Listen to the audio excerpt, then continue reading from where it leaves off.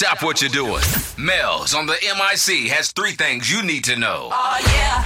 Right now. Kicking things off at number 3. Today is Election Day, CTX, and I need you to go exercise your right to vote. Polls are open until 7 p.m. tonight. The only statewide race on the ballot is the Democratic gubernatorial runoff between Andrew White and Lupe Valdez. Bell County voters will decide 2 local Republican runoffs, one for district judge and another one for county commissioner, Coryell and Lampasas counties. You have runoff elections for county judges, district clerk, and other county offices. For more details, visit our website at mykiss1031.com. Let's move on to number 2. R. Kelly is in the news again because it seems like he's spending more time going to court or not going to court than he is in the studio. The singer took a major L last week in court after a judge dismissed his lawsuit against a concert venue after he didn't show up to the court appearance. How you gonna sue somebody and then don't go to court for it? The judge threw out the lawsuit after Kelly's 3rd no-show, and that may be due to the fact that he has another lawsuit. This one was filed on Monday, alleging sexual battery, false imprisonment, and failure to disclose a sexually transmitted disease, according to the New York Times. A woman is claiming that Kelly gave her herpes after a concert last March in San Antonio. You can read about both of these stories right now on our website at mykiss1031.com. And finally, at number 1, former President Barack Obama and First Lady Michelle Obama have signed a multi-year agreement to produce films and series for Netflix. So be on the lookout for the Obamas in your Netflix queue real soon. You can read about that story as well on our website at mykiss1031.com. And those are the 3 things you need to know about on this May 22nd. And don't forget, it's National Send a Nude Day. So send a naked picture to somebody, why don't you? If you missed Mel's 3 things, catch them now at mykiss1031.com.